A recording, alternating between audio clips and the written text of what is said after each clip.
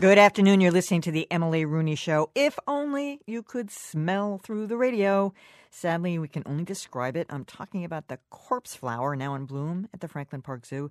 It's technically called Amorphophallus titanium, but it's better known as a corpse flower because that's how it smells when in full bloom.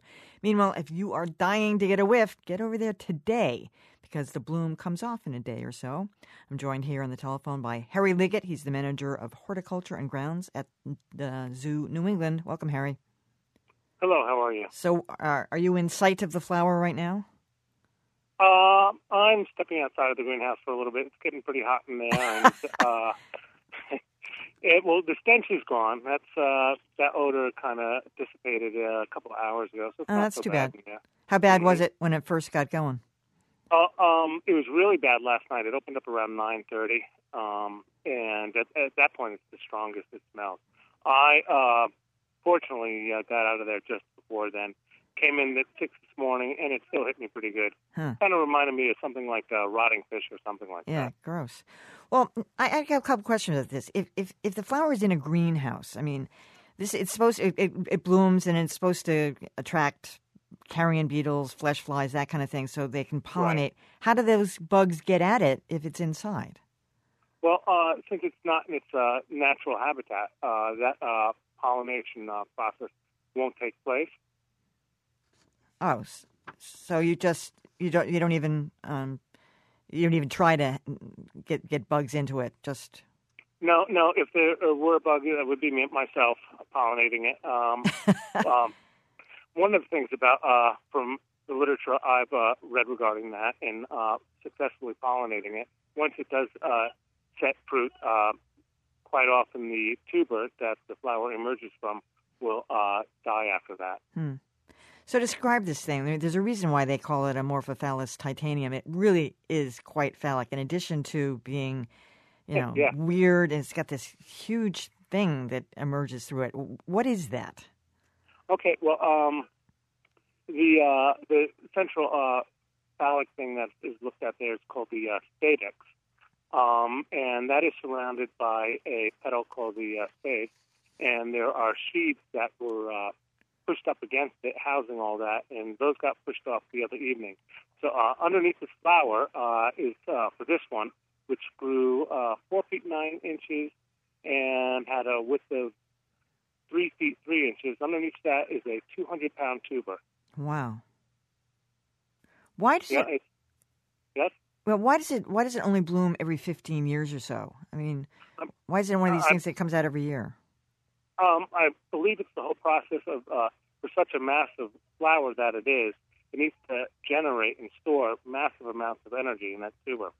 So, especially in 1 over 4 feet, you can imagine how much energy that needs. Yeah. So after it flowers, it'll go into this leaf stage, and that whole leaf stage is a whole process of generating energy, and that energy is going to be stored into that tuber, and a couple of years down the road, possibly 5 years, maybe 3, possibly longer than that, it'll have enough energy to do its bloom again. And that leaf stage can happen several times over the course of the next several years. So do you get pretty excited when you see that it's getting ready to bloom? I mean, it must be. You don't really know when it's going to happen, do you? Yeah, well, it's definitely a game of patience with it there. There's indications of when it would bloom, and we've learned that besides from reading what other universities have done, that it goes through a rapid growth cycle, and at the end of the cycle, the growth pretty much ends at that point, and it's any time after that, it'll open up bloom. The first one we had that bloomed back on June 7th, it grew 4 to 5 inches a day for about 5 days straight, and then the following 2 days after that, it grew 1 inch a day, and on that second day, that evening, it opened up. Wow. As far as this one goes, this went through a rapid growth rate of 3 to 4 inches a day for 4 days straight, and then 4 days after that, which we're at now, it finally opened up. So what has the reaction been? Who's coming in? Or is it just families and local people, botanists, gardeners, biologists? Who's been by? Everybody. It's really started a cult following. I guess we opened up last Thursday or Friday to the public for free at 8 in the morning to 9:30. and then in the evening from 6 to 8. And there's been, repeat visitors coming in, and they're all getting to know each other. Everybody's been really wonderful. And what I found amazing last night, the group that was sitting and standing around, they made my job easy for me because they knew all about the flowers. So they were just telling the guests that hadn't been there before exactly what was going on, and there's several stages of that. So really great reaction from the public. I think we've had something like over 10,000 visitors at this point to see it, and everybody seems to be really happy with it. Talking to Harry Liggett, he's the manager of horticulture and grounds at Zoo New England, and we're talking about that very cool corpse flower that's now in bloom over there. So people who are coming in, I mean, one of the things that I was really interested in and that I read in the paper is that you can't get near it, you can't touch it. I mean, I suppose it would be tempting to reach out and touch it, but I guess it was you who was quoted as saying that any kind of a scratch, any kind of contact could damage it, maybe even permanently. Oh, yeah. This thing is really spoiled. When we got these tubers back in the end of April from a doctor in New Hampshire who generously donated actually a total of 5 to us, we had to repot them in a new fresh medium. And when we did that, we put on gloves because we didn't want to harm the tuber with our fingernails scratching it. So, we had 200 pounds. We got about 4 people to pick each one up, and then we laid it down on burlap, not to bruise it in any way. And I told my daughter all about this, and she was kind of surprised that, this thing was getting more attention than her these days. Or an animal, I suppose, over there. So they're They're indigenous to Western Indonesia. This oral surgeon in Laconia, New Hampshire, who donated 5 of them, Dr. Louis Ricciardello, I think it is. Yeah. What was he doing with them, and how was he caring for them? Well, he has his own greenhouse. He informed me that he has a collection of around 50 of them. Really? And he holds it was back in 2010, he had the Guinness Book of World Record for the largest one to bloom, as I say, in captivity, and that was over 10 feet tall. Really? Yeah.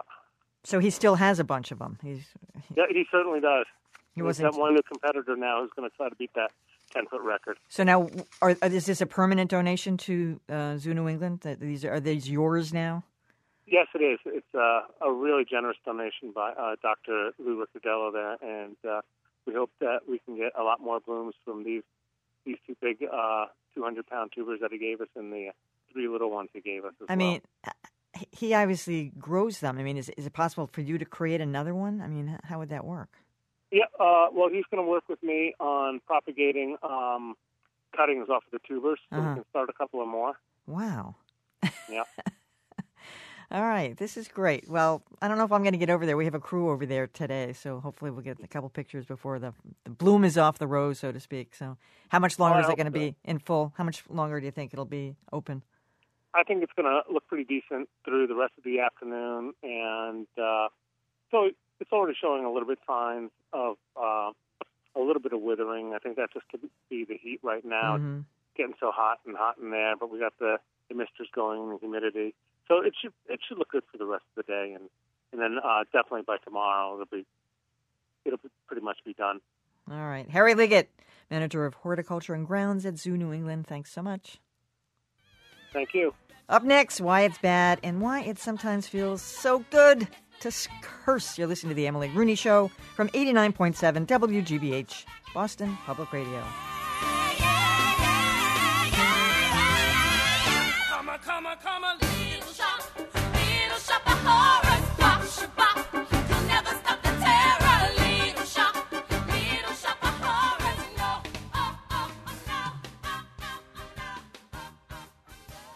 This program is made possible thanks to you and Old Sturbridge Village celebrating Independence Day, a chance to celebrate America's birthday with music, magic, and a fireworks display at dusk on July 3rd, and a full day of family fun on the 4th. Details and tickets at osv.org. And Harvard Vanguard Medical Associates, offering complete health care for you and your family. With 21 locations across Greater Boston, Harvard Vanguard welcomes new patients and accepts most insurance. CareMadeEasy.org, an affiliate of Atrius Health. And members of the Ralph Lowell Society. These most generous annual contributors lead the way in sustaining WGBH as a public media resource, available and free to all. wgbh.org/Ralph Lowell. PRI's The World brings you more than just a day's news. I had an interview once, and the guy said, so what was it like taking the cameras to your village and the elders seeing these cameras for the first time? You know, these soul-capturing contraptions, you know, how did they feel about that? You know, we've had TV there for like 60 years. I'm Marco Werman. Join us and hear The World. Coming up at 3 here on 89.7 WGBH. If you have a vehicle that no longer works for you, put it to work for WGBH and turn that car, truck, trailer, boat, or motorcycle you don't really need into something you really want. It's Morning Edition. Donate your unwanted vehicle to WGBH. We'll take care of the paperwork, schedule the pickup, and you'll earn a tax deduction, all while supporting the programs you depend on. From NPR News, this is All Things Considered. Call 855-426-2406. I'm Callie Crossley. On the next Callie Crossley Show, we look at legislation that would guarantee equal pay in the workplace. That's today at 1 on 89.7 WGBH, Boston Public Radio.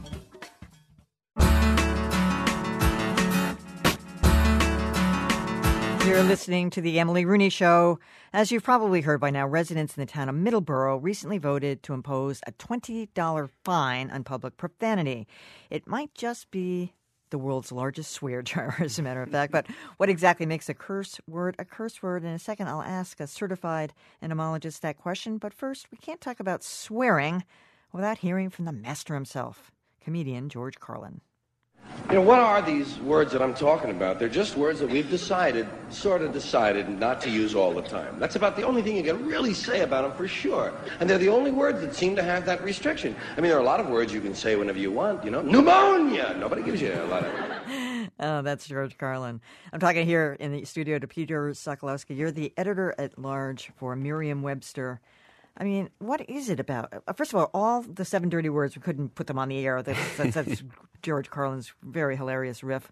Are they all in the dictionary? They sure are. Yes, they sure are. Because, you know, one of the real big jobs of a dictionary is to tell the truth about words. And the fact is, these are real words. We can't deny their existence. We sometimes wish that people wouldn't use them in public or wouldn't use them in school. But because they're real words, we do report on them, kind of as a journalist would report on the facts of a story. We acknowledge that the word exists. It has a spelling, it has a pronunciation, and usually a story or etymology, history. And then we'll often give that usage information that says, this is an offensive word. You shouldn't use this in professional or academic writing.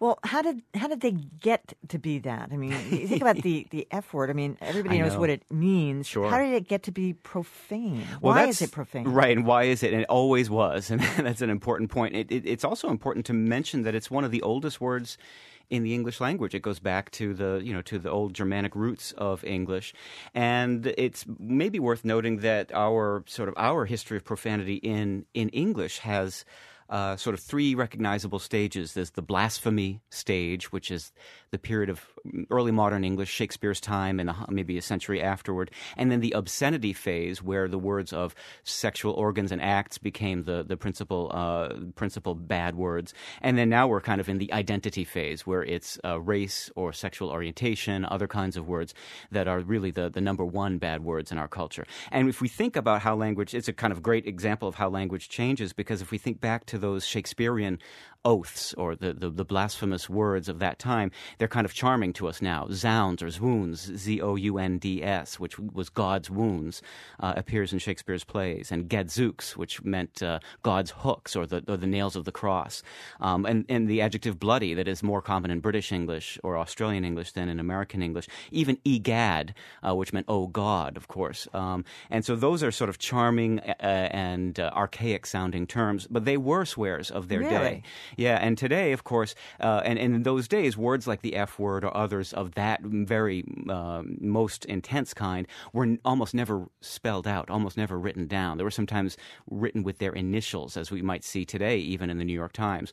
So they were always very, very bad words. But the fact is, dictionaries had them in in place in the 16th century and the 17th century. But when Dr. Johnson, Samuel Johnson, made his dictionary in 1755, he decided not to include them. And then he set a precedent that was not broken until almost 225 years later, 1969, 1970 was when these words finally came into American dictionaries. It's funny because the F word I keep going back to because a lot of people use it with regularity.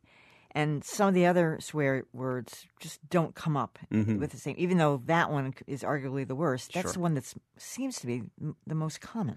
And it's also the most flexible because, of course, it's most parts of speech and sometimes is used without any meaning whatsoever. Exactly. It's used as we describe as a meaningless... What the... Yeah, right, a meaningless intensifier. A meaningless intensifier. Which I think is a beautiful way to explain exactly what you're actually making intense is what follows, is what your idea is what the noun is.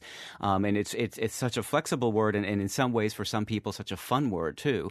There is a book dedicated to it called The F Word by Jesse Scheidlauer, who's an editor with the Oxford English Dictionary. And it tells that story because it's so flexible that it actually merits a book unto itself, kind of a little dictionary of vulgarity. Is it fairly recent that it has become that? And you call it, non-specific, but it's used in such a wide range now. Is that? I mean, can you measure that in terms of decades? You can. Or century? You can, and I haven't made an academic study of that, but it's like many words in English that move from the literal to the abstract, or from the concrete, literal to the metaphorical, from the concrete to the abstract. And you will see that word back in the Renaissance was used mostly as a verb, and referring to a sexual act. And then as we come, you think of the slang sometimes that we hear in depictions of the Vietnam War and the slang of the soldiers. And we realize that the word was used in a much broader way and to, of course, just generally refer to displeasure or pain. The fact is, as we'll hear later, I'm sure from your other guests, swearing has to do with emotion. Yeah, I'll bring him in now. But on the phone, I've got Timothy Jay. He's a psychology professor at the Massachusetts College of Liberal Arts and author of Cursing in America, Why We Curse. Well, welcome, Tim. You there? I'm darn glad to be here. Darn glad. Nice. I always say, listen, this is public radio. We can say what we want. But there's a little sign here in the studio that I just noticed. Cell phone off, stay near mic, no swearing. No swearing. I think I've broken that rule a couple times with some very moderate swearing. But why is it? It can be so satisfying. What is it? Why is it so satisfying occasionally to do it? It's cathartic. I think even if you looked at something like humor, kind of the more arousing something is at the punchline, that the more emotional expression, and I think that's what these words are doing. So we sort of match what comes out to what the emotional conditions are. So like layers on a cake, the more pain you're in, the deeper the swearing goes. Sometimes we were saying it's used to punctuate or to shock or something like that, but it's become so commonplace. We do it in the home. That's the name of your book, Cursing in America, Cursing in the Home. But at home, I mean, it's just people just sort of drop it in there. Well, again, it's very highly contextualized, and we're now looking at some of the personality variables of people that do or do not use this. So people with high religiosity or high sex anxiety don't use this language as freely as other people do. And religiosity is probably is a good mediator of this. And people have different rules for parts of their house, like what Dad can say in the shop or out in the garage, or the kids can say things in the backyard, but at the dinner table you're not allowed to say certain things. So even the house gets divided up into swearing statuses. My father was a real prude about that. I mean, a couple words he liked to use, hell, damn, bastard he liked, but never a real vile swear word. I mean, it didn't enter his lexicon. And no one would ever use any of that language around him either. And I don't know whether that was, and he was in the war, he was in the army, but he was one of those people who he thought that it was, that it said something about your intellectual capacity if you had to reach for that word and you couldn't find the right one. Sometimes it's the most precise word, though, and so there's a case for that. The fact is, too, we have to label them in the dictionary, and we sort of have to make some kind of apparatus for identifying them. We have 4 labels: disparaging, offensive, vulgar, and obscene. Mm-hmm. So disparaging and offensive, that's sort of a sliding scale, and we try to label words disparaging if they are clearly part of the intent of the utterance of that word. Offensive, that has to do with the reception or the way the word is understood.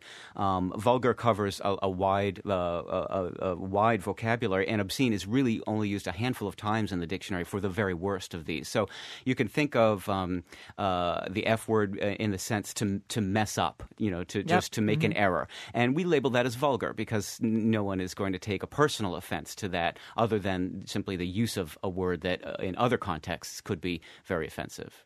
One of the things that's curiosity to me is some of these words are real things, like a bastard. How does that become a swear word when actually it has a real meaning, a real definition? Not that the other words don't, but this one. That these are all conventions. So, and a lot of this is around morality and sexuality, which has been primary in this country since the Puritans came here. So it's not so much that the word itself is offensive, it's the behavior or the emotion that underlies the word. That's the taboo exists in illegitimate children, not the label you give to them. I see. Absolutely. And it's a good example of a word moving from the sort of literal to the metaphorical. The literal shame of illegitimacy, especially in the early modern period, and that it gets translated down through the ages into a much broader insult.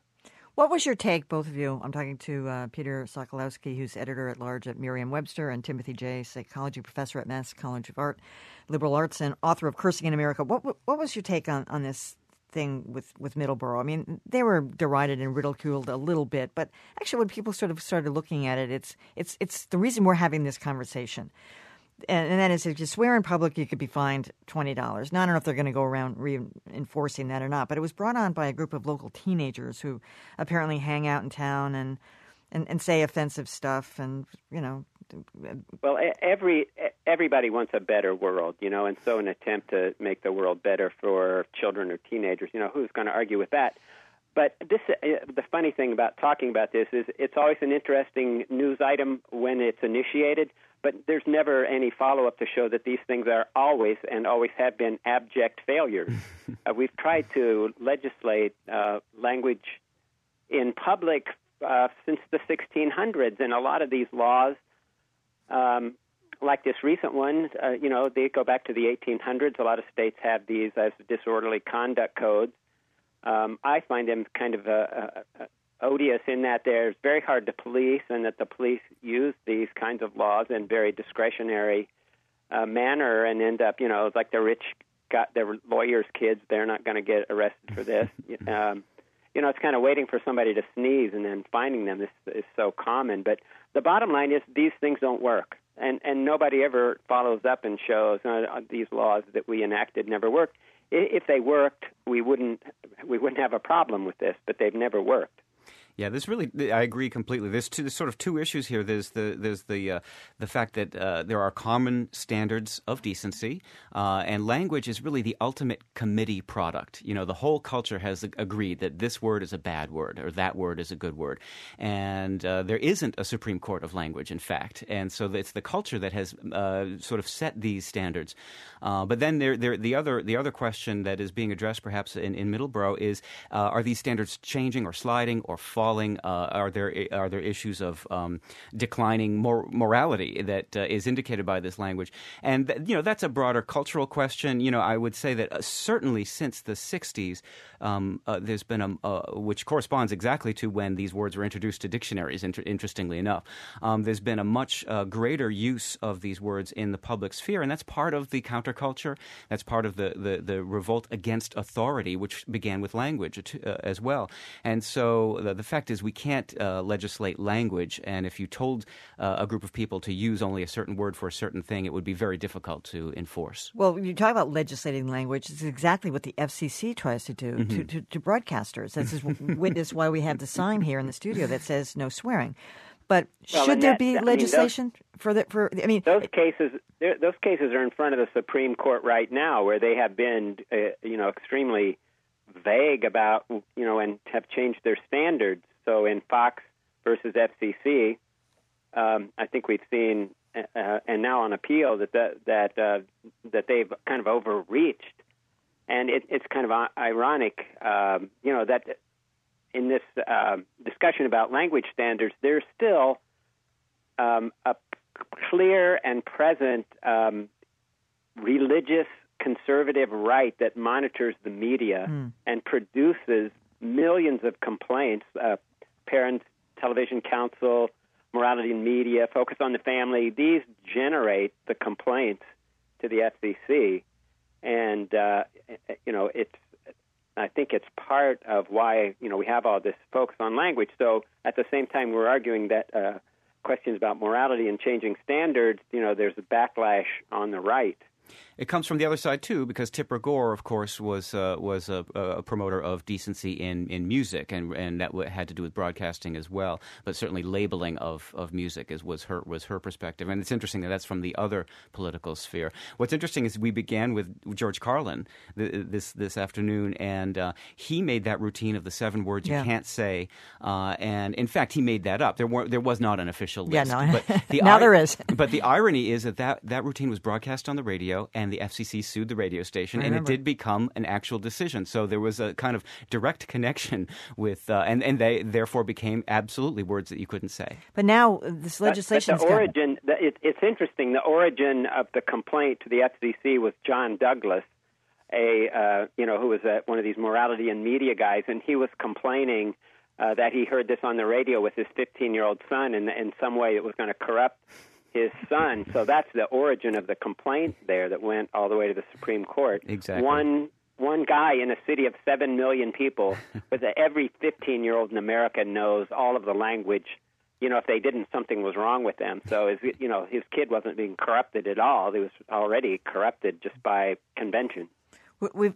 It's complicated now, too, with broadcast versus cable and Twitter and all these other media out there, because only over-the-air is being regulated. You can say whatever you want on cable, yet the delivery system is identical. We're all getting broadcast and cable delivered through the same system. And so how they're going to separate, I don't see how this can hold up going forward. I don't know. Well, that's a good point. We don't all get everything. I mean, you've got to have money to get HBO. I mean, to hear a lot of good swearing, like on The Sopranos or on shows like The Wire, poor people can't hear. No, but the way they talk. You're allowed to swear on ESPN. It's cable. You can swear. You can say whatever you want. But not on broadcast TV, though. Yeah, and again, I think the religious right wants to. I mean, they have plans to extend the FCC regulations into cable and the internet, and even some places in Arizona, they wanted the FCC standards to be used in schools. And, of course, the print media, which we haven't talked about, also exists. There's a long-standing convention. The New York Times won't print these words. The Washington Post only printed the F word when it was part of the Starr Report, and then ultimately when it was used as an invective by the sitting Vice President Cheney. Those are the only two, which is a little bit ironic because both of them were basically started by right-wing or Republican speakers, and that's sort of an interesting point that they made an exception because it was part of the news story itself. We're talking about swearing. I've got Peter Sokolowski, editor-at-large at Merriam-Webster here in the studio, and Timothy Jay, psychology professor at the Mass College of Liberal Arts. He's on the telephone. What about other cultures? Do they have the equivalent of these swear words? And, Yeah, they do. One of the things I've looked at, and I'm certainly, if we looked in dictionaries and other cultures, you'd see the same thing. But one of the things we look at is Tourette syndrome in different cultures, and that will show you pretty much the most socially inappropriate words and behaviors. That's funny. Because those people have lost the kind of frontal lobe control over their behaviors and language. So every place we've looked at Tourette syndrome, every culture has it. Of course, the words you get in a very religious culture, they'll be more religious than sexual, but, it kind of shows you what the standards are in each culture just by looking at that brain syndrome. Sure, the filter is gone in some way. I know that in French-speaking Canada, for example, the worst words are absolutely religious words. And so words like tabernacle, which is about as neutral a term as we could think of, is a real swear word up there, or used to be, in French-Canadian, because it's a very Catholic culture. And I know that in Russia, in the sort of post-Soviet era, new dictionaries are coming out, and some of them have proposed accounting for an enormous subculture of language, a kind of a parallel language that's recognized as a street and vulgar language. And I've never met a Russian who thinks that those words should be in the dictionary. Yeah, They say, "Oh, no, they should never be in the dictionary." And it's very funny that they have been forbidden to use them officially for their whole lives, and people who grew up under the communist era, and now they now have an opportunity to publish, and they're choosing in some ways sometimes not to acknowledge that these words exist. Hey, by the way, is the middle finger universal? Is that something is that language that's recognized all over the world? I don't think so. Not really, but there are gestures that mean that. Morris has a book on that, kind of universal gestures, and you get that in Tourette syndrome too. Yeah. So Greeks might not use that word. They use that, like put the thumb behind the index finger and in a kind of a fist, like that's the fig, and I won't tell you what that means. You can look it up. But the middle finger isn't universal. All right. Yeah, and the gesture of your sort of your backhanded gesture under your chin is popular in Europe as well. Europe. All right. This has been interesting and fun. Peter Sokolowski and Timothy J., thanks so much for being with us. Thank you, Emily. Up John, next, glad to be here. What chain of events recently ended with our resident foodie and award-winning food writer for The Atlantic, Corby Kummer, foraging for foods in the wilds of Denmark? We'll find out. You're listening to The Emily Rooney Show from 89.7 WGBH, Boston Public Radio.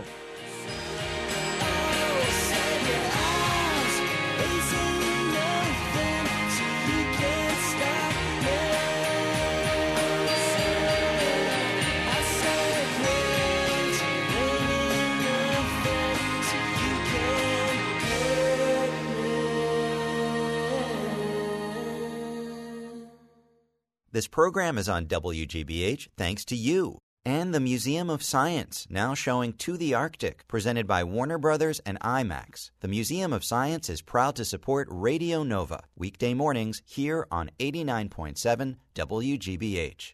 And Samet's Blackstone. Clients certainly do thank us for our sponsorship of 89.7. Roger Samet's president. It's not a tactical buy, but it's something that builds awareness over time. And because the brand values of WGBH and of Samet's Blackstone mesh, it adds meaning to what we stand for in a way that a tactical buy probably could not. To learn more, visit WGBH.org/sponsorship. On the next Callie Crossley Show, income inequality between men and women. Earlier this month, Senate Republicans blocked a Democratic bill calling for equal pay in the workplace. The legislation would require employers to prove that differences in pay are based on skill, education, and other criteria not related to gender. What does this mean for women in the workplace? Will this affect how women vote in November? Today at 1 on WGBH.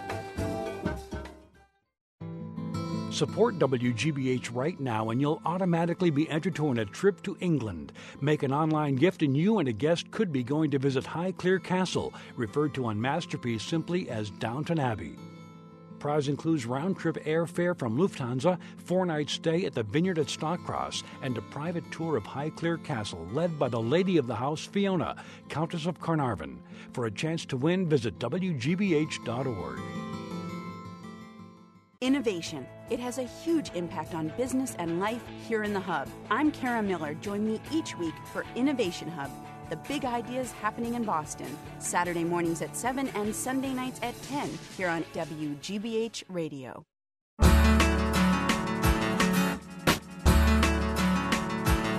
You're listening to The Emily Rooney Show. Well, we all know that food is better the fresher it is, but few of us would go to the lengths that my next guest did recently. Corby, Word bubbling up from my extensive Scandinavian spy network suggests you were recently spotted foraging for food in the wilds of Denmark. Is that right? I was. Do you know, foodies have this ritual that's called my Foraging with Renee article. Who's Renee? Renee is named Renee Redzepi, raised in Denmark of a Muslim father and a Danish mother, and married to a Jewish woman, so he feels very multicultural, despite Denmark's recent reputation. He took a bunch of old Army field manuals that he found, and he went into the woods of northern Europe, and said, what can I eat? What can I actually serve at a fancy restaurant? Why would he do this? Because he had gone and worked in Spain at what was then the world's best restaurant, El Bulli, which has since closed so that they can just do a high-tech intellectual research lab. What? And that guy at El Bulli, by the way, comes to Harvard every fall, and he's masterminded a molecular gastronomy course, which is leading the country and another reason for Cambridge and Boston to be proud. But his disciple went back to his home in Denmark and said, well, I'm not in the Mediterranean. I'm not going to make Mediterranean food. What's here? What's growing in the woods? So he started bringing back this food, and now he has taken the crown from El Bulli. Even though El Bulli shut last year, this is his third year of being named best restaurant in the world. Wow. So I hate the very idea of something called the best restaurant in really. the world, and I'm sure I'm going to hate it, especially when you're served 30 to 40 things at a meal, which is like my next most hated. I hate that, too, along with brunch. I can't stand that. Really. Yeah. Well, Don't ever invite me to brunch. What about a 12-course tasting brunch? No, That's your idea no. of the worst thing I don't on like earth. wine tastings either. Just give me a glass of wine. Okay, right. So the idea is you're being presented all this foraged food with ceremony. Now, I absolutely fell over and loved it. I did not expect this. I'm disappointed in myself just Really? saying it to you, seeing your skepticism. Yeah. But I had gone out into the woods, not with this legendary Rene Redzepi, who's only in his mid-30s, completely like a monk. He just works in this restaurant. He's got 2 daughters he hardly ever sees, spending all of his time working. But I went with some of his people, American English, because as with El Bulli, all the most ambitious cooks in the world want to go to Denmark and work with this guy. So the most interesting kids in food have to go there and work in the kitchen. They're great. So this young woman leaned over when we got into the special woods where we were going to find great young pine needles. You eat pine needles. I ate a lot of young pine needles. I'm going to go foraging for them here. Yeah. Very young, like a half-inch maximum length and very light green, not the dark green we're used to. Well, they're delicious. There, I said it. I can't believe I'm saying it over the radio. What do you eat them with? They put them... It's a spice. No, they put them over a salad. They're Oh. actually kind of Okay. sweet. Then there's something called chickweed. Do you know what chickweed is? Because it grows everywhere. It grows on the street. It grows in your backyard. It grows in an alley. I'd never known it had a name, let alone that it was edible. It has a lemony taste. It's perfectly good. Wash it before you eat it. Wash all this stuff. Well, what else? All Like kinds. mushrooms? I mean, what? Well, not mushrooms because I don't want to die from No. eating the wrong mushroom. I've been mushroom hunting in Vermont and in Massachusetts, and I just will take my haul and leave it to somebody who really knows. I don't want to do that myself. Me either, yeah. But when it comes to things like what looked like clover and turned out to be a form of sorrel, well, it was wonderful. And lemony. It turns out there's lots of wild kinds of sorrel, which you can go out in the supermarket and buy. One of the kids who was foraging said, we bring a lot of people out here and show them what they can eat. But they say unless it's organic and in a plastic bag in the supermarket, they're too afraid to eat it. Yeah, I understand that. You just admitted you were afraid with the mushrooms. Yeah, I'm afraid with a mushroom, but the idea that they don't think it's organic, when Well, there's that is nothing dumb, more yeah. organic than going out into the woods and actually foraging what you're eating. So how long were you there? I was there a week, and they also have a research lab of their own, which is on a houseboat, incredibly scenic in Copenhagen. And I visited the restaurants of a number of young chefs who've been influenced by this guy. And I think what they're trying to do is something we should and can be doing in New England too, and that is saying, okay, Italy and Spain have, fantastic ingredients, but it's the Mediterranean. Well, we don't live there. So what are we going to do? We're going to go out and find what's right here, and we can eat and make a great, elegant, really fresh-tasting, delicious cuisine. They're hardcore at this restaurant, Noma. No lemon. no coffee. They make all kinds of their own vinegar. No lemon. Right, no lemon. Why not? Because it doesn't grow there. Oh, so come this on. is this is the rule. Okay, so people who are strictly local, like when Barbara Kingsolver wrote her book Animal Vegetable Miracle, she went, for a year without coffee. I'm not going to do that. I'm not going to give up lemon. But I tell you, places that make their own vinegars, you don't miss the lemon. You really don't. There were lots of, plus this summer sorrel and stuff I was saying, it's naturally lemony. Now I'm going to have the gross out story. Okay. They had just come from Amsterdam, where there is a leading research lab that is trying to make insects the new tofu. They're an incredibly cheap, edible, nourishing, clean protein. Now, they run this through an industrial cleaners, and they're literally trying to make it like Hamburger Helper. Mix it with other stuff so you'll never know. The Atlantic ran a piece about this by Dan Fromson about a year ago, a really fun piece. They'd gone to this leading lab in Amsterdam, and so the kids who were coming home all took out soup spoons, went into the dirt, and foraged for ants. And the minute they saw an ant, they popped it into their mouths. So ants are, it turns out, except if you go to the Amazon or something, they're all edible. Some of them bite you, but they're usually red, and they're usually big. And almost every other ant you can pop into your mouth, and it has this lemony taste, and it's great protein. How about those giant ones that are about an inch long with the wings on their backs?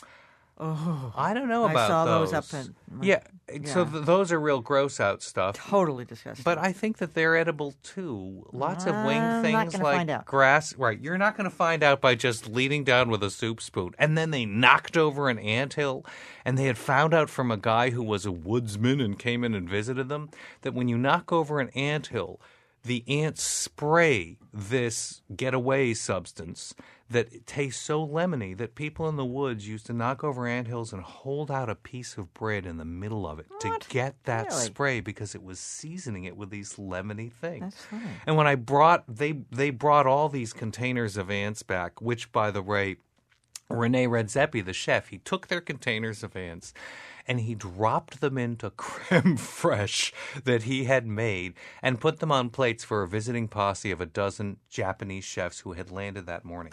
So you can imagine landing on a plane from halfway around the world, coming to this restaurant and getting served ants. They, of course, said politely, delicious. But he does that a lot. These are some of the surprises you get. I mean, an ant is one thing. A giant cockroach would be another. Yeah, that's true. It's just surprising how clean these insects are considered to be and what good sources of protein. And we have to be looking into them if we're going to keep having nourishing protein. Yeah, well, I'm going to keep that one on the back burner, so to speak, for a while. All right, what else do we got here?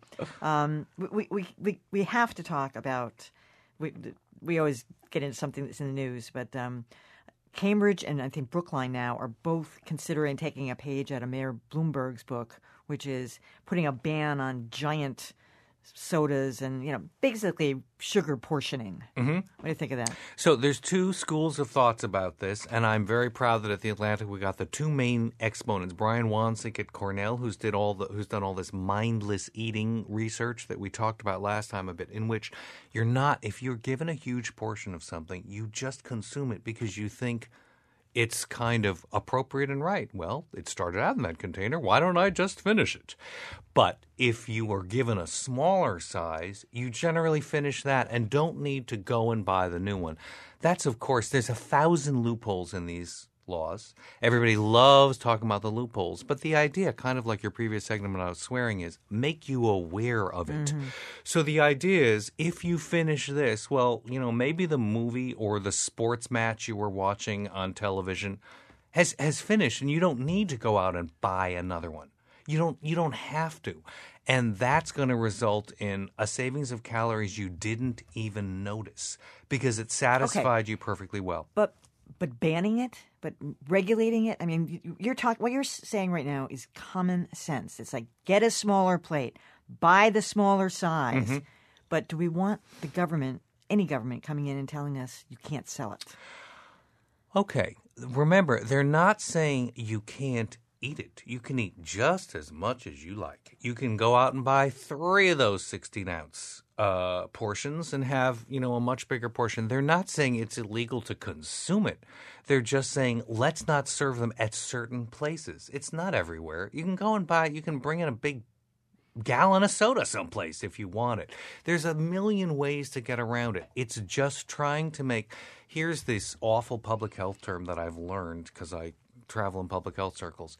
Make the default environment safer. So if people don't notice that it's happened, okay, this is a nice way of saying I am your nanny for That's the problem. Yeah, that's the issue. I am becoming your nanny. I am making the environment safer. All the soda people are comparing it to smoking. So if you make it harder to obtain these things, people are going to have fewer of them. And the Trump card they have is it costs us all $160 billion a year just actually for health treatment of obesity-related illnesses. We're all paying for this. It's not like the libertarians say, if anybody wants to kill themselves, it's a free country. Let them kill themselves. No, we haven't banned smoking. I mean, you made it a lot harder to do it. It just seems like picking on one. It's the camel's nose under the tent. You start with one thing, and before you know it, you're regulating size, gallon ice cream containers. You just, This is so, and it could go just much further than that. But it's not going to. So right now, the public health enemy number one as far as obesity is considered to be sugared sodas because they don't, here's why. They don't provoke the same or entice the same brain feelings of satiety, meaning you feel satisfied and full within 20 minutes that other foods do. There's some way that the sugar in them bypasses those brain receptors so you aren't aware of how much you're eating. It's not going to go to ice cream. It's not going to go to other foods that do make you feel full. So this is considered like really bad and a really easy target for helping people lose weight and be less obese. It's like cigarettes. It doesn't extend to everything in society. Should you be able to buy a 16-ounce vat of diet soda? And this is where it gets complicated. Oh, there's actually there's no regulations on diet soda in this. Yeah. Nobody's proposing. It's just as bad. Well, it might be just as bad chemically. Yeah. But it's not just as bad for the obesity-related healthcare costs that we're all paying. Mm-hmm. It just gives you kidney stones. All right, moving along here. What do you want to talk about? You want to do... We've got two other things. We've All got right. Farm Bill. The Farm and Bill. What is the Farm Bill? Which one is this? So the Farm Bill comes up every 5 years. It's an enormous. Oh, that's right. Yeah. It's an enormous entitlement bill that its chief component is food stamps and nutritional assistance. That's actually why it exists in this enormous range. Every 5 years, they try to tinker with it. The Senate has been working for a long time and against all odds is about to release a bill and is now voting on 73 amendments. Some of them are really good. Some of them help farmers markets. Some of them say, may I say, they're attached to Republicans, say, no, we're not going to give farmers markets any preferential treatment. Most of them protect SNAP benefits. SNAP benefits are the new word for food stamps, supplemental nutritional assistance. But some of them are taking money away in order to pay crop insurance. So crop insurance, let's see how I can summarize this. What was attacked for the past 15 years about the Farm Bill, especially the last 2 5-year cycles, are direct subsidies to people who grow the big 5 crops, which include cotton, nothing to do with food. Corn, soybeans. Corn gets put into lots of industrial products, soda, processed food, all kinds of things that us right-minded foodies hate because it has nothing to do with real food. Real food is called specialty crops. All fruits and vegetables, nuts, they're called specialty crops. So finally, the direct subsidies are being abolished. What are they being replaced with? Crop insurance. So if you don't get the price that you're expecting, if you don't get the yield you're expecting, here's a guaranteed insurance program. Those are considered a backdoor subsidy to the same huge industrial growers we would like to be giving less of this money to because they make so much money as it is and redistributing it to smaller farmers. So the idea of taking food stamp money and putting it into those insurance guarantees is very unpopular with people who care about feeding people who can't afford to eat. So Senator Gillibrand from New York has introduced a measure, one of these 73 amendments, that will restore some of that money into the SNAP program. So anybody can look on various websites they can find on The Atlantic. I'm sure you'll link to it. Call the Capitol and say, here's what I support. Or that's a or good if one. they say they hate farmers markets, they can, say vote on that amendment. Take a look at that. All right, we can't go without talking about al fresco dining in and around Boston. You don't really use the word al fresco. Where can we eat al fresco The tonight? last time I said that, what the heck is that anyway? Dining out, al fresco. All right. Outdoors. So everybody likes picnics. I'm not sure that we like them today, although I saw 3 guys when I was driving over to the studio with enormously heavy golf bags. Really, I'm about to go play tennis tonight. It doesn't bother me. All right. But it's tonight. It's not in the 6 mid-afternoon. They were playing I'd do golf. it now if I wasn't here. Okay, so it means dining outdoors, and there's nothing nicer. And both Boston, for a couple of years now, and Cambridge have made it much easier for restaurants to have outdoor seating, which is just terrific. And they've taken almost the buck every on it. restaurant in downtown has something. Well, it's great because you really do. Yeah, of course you can. You there's the exhaust, there's the noise and everything, but it's really nicer. It is. So I've got some suggestions. You can we can go by neighborhood, name a neighborhood, and I've got. We only some. got 2 minutes. You got to get to it. Okay, so if you want garden dining, like the most beautiful garden in the whole area is Oleana in Cambridge. We all know that's a beautiful garden. There's also a beer garden at Charlie's Kitchen, and my wonderful colleague and editor Leah Mennies at Boston Magazine, where I'm lucky enough to be the restaurant critic, said you gotta love the Charlie's Kitchen for something more divey. So I think that's a really charming suggestion, not just fancy. Sweet Cheeks has a beer garden. Sweet Cheeks is right in the Fenway. If you like barbecue, which you don't, we can see that. Also sticking to the Fenway, Eastern Standard, which, like Oleana, will turn on warmers in October and November. I know, that's nice, yeah. Which is great. It's extending this outdoor dining for a long time. Also protected, Harvest and Rialto, Love both Harvest. both in the middle of Harvard Square. I recently reviewed, in fact, I think it's in this month's Boston Magazine, Sam's above Louis. Oh, yeah. Sam's is Down not on the only waterfront. really charming, it's got fantastic, stunning haven't been there views yet, of downtown Boston. And when they have their patio open, as they will all summer, it doubles the number of seats. The very fancy Legal Harbor side roof deck has the exact same spectacular views. And has, legal seafood, which everybody knows. More street side is Cambridge along Main Street. There's Area 4 and Catalyst in the Area 4 area, which are these modern buildings. Traffic is never really bad there. And I think those are great suggestions, too. And we will have all of those on our website so people don't have to write them down or run off the road trying to get a pen and remember what those are. They'll be on wgbh.org/Emily. Corby Kummer, always a pleasure to have you here. That was a lot of fun. Pleasure to be here. All right, that's going to do it for us this afternoon. We'll be back tomorrow at noon with a conversation not about what candidates say, but how they say it and how it could determine who is the next president. And stay with us now for the Callie Crossley Show coming up next. Do women need to negotiate for a better salary differently than men? I can already answer that question. All right, stick around to find out, but we think we know the answer. And tonight on my television show, Greater Boston, the big biotech conference is in town, and one woman has been vocally protesting, not them, but the fact that the FDA is thwarting some drugs and the legalization and distribution of those drugs. That's tonight at 7 on Channel 2. The Emily Rooney Show is a production of WGBH Radio, on the web at wgbh.org, Boston Public Radio. I'm Emily Rooney. Have a great afternoon. Cherry. Now look, don't be so picky, Mickey.